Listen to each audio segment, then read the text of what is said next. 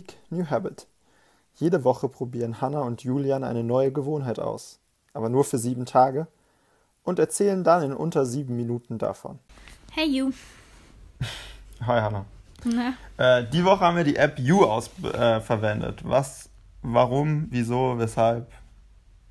Soll ich erstmal erklären, was You ist? Das war eigentlich meine Frage, ja. Okay, also You ist eine App, die darauf abzielt, dass man jeden Tag so kleine Sachen machen kann, um das Leben zu verbessern in verschiedenen Kategorien.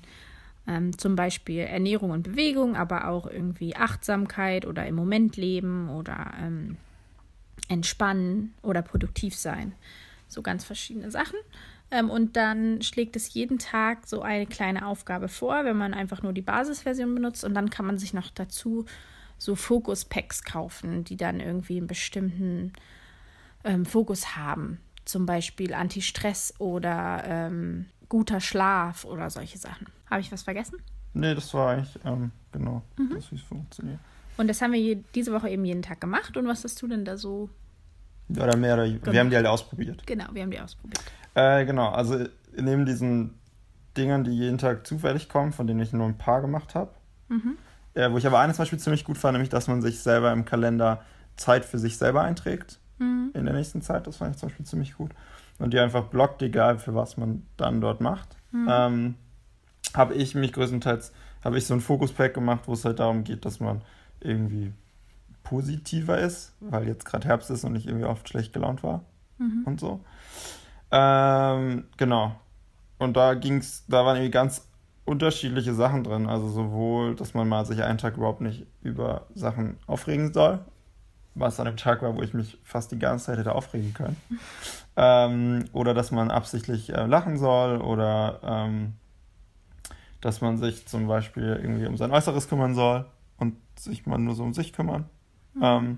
Genau. Und so waren irgendwie ganz viele kleine Sachen dabei. Und das finde ich ist eigentlich auch fand ich irgendwie so das Beste an der App, dass halt diese Sachen, die dann teilweise kommen, irgendwie ziemlich gut oft sind. Also es sind oft irgendwie so interessante Sachen, die sich, wie wir immer sagen würden, leicht in den Alltag integrieren lassen. Und die bei mir aber auch teilweise dazu geführt haben, dass ich dann irgendwie Sachen anders bewertet habe. Also zum Beispiel war ich beim Friseur, unabhängig von der App, und habe dann aber im Nachhinein, als dann dieses kam mit irgendwie kümmere dich um dich selber und so, habe ich dann irgendwie gemerkt, wie gut mir das eigentlich getan hat, zum Friseur zu gehen. Und das fand ich irgendwie ziemlich gut, so dass es dann ganz oft so Sachen gab, die entweder dazu geführt haben, dass ich Sachen im Nachhinein nochmal stärker bewerte oder auch, dass ich über Sachen öfters nochmal nachdenke. Also dass ich dann zum Beispiel öfters danach, nach diesem No-Complaint-Tag, dann öfters so gedacht habe, okay, jetzt fange ich schon wieder an zu meckern. Oder ich soll jetzt mal kurz absichtlich lachen oder so Zeug. Also dass es irgendwie teilweise kleine Sachen sind, die dann aber hängen bleiben oder die auch Sachen nochmal anders bewerten oder so. Was hast du gemacht? Also ich habe diese alltäglichen Aufgaben gemacht, also die immer einfach so kommen, die sind so wild gemixt. Und da war dann zum Beispiel dabei, eine kleine Sache aufzuräumen. Da habe ich dann mein Stifteglas aufgeräumt auf dem Computer, auf dem Schreibtisch. Das war richtig cool, war voll der Bringer. Oder sich zu überlegen, wer einen eigentlich glücklich macht und warum.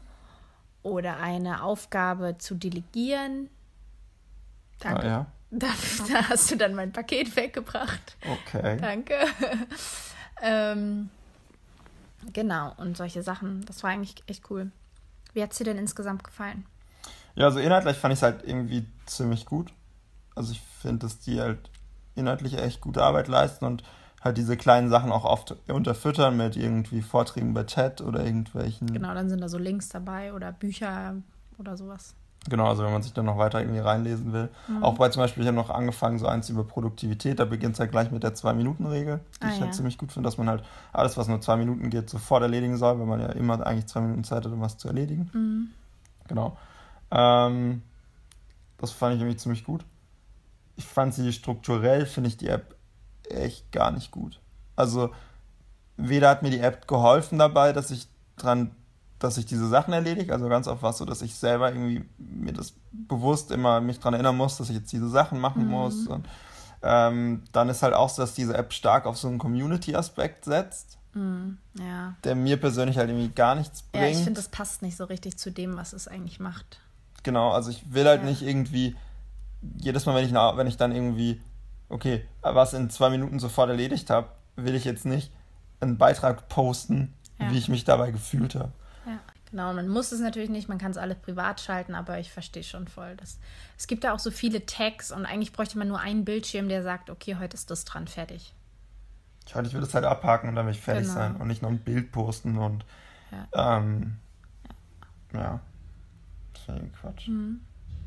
Ja, aber so von dem Inhaltlichen, also wenn man sich wenn ich mir die Sachen rausschreiben würde und dann einfach abhaken, wäre das, glaube ich, das ist eigentlich so ziemlich cool.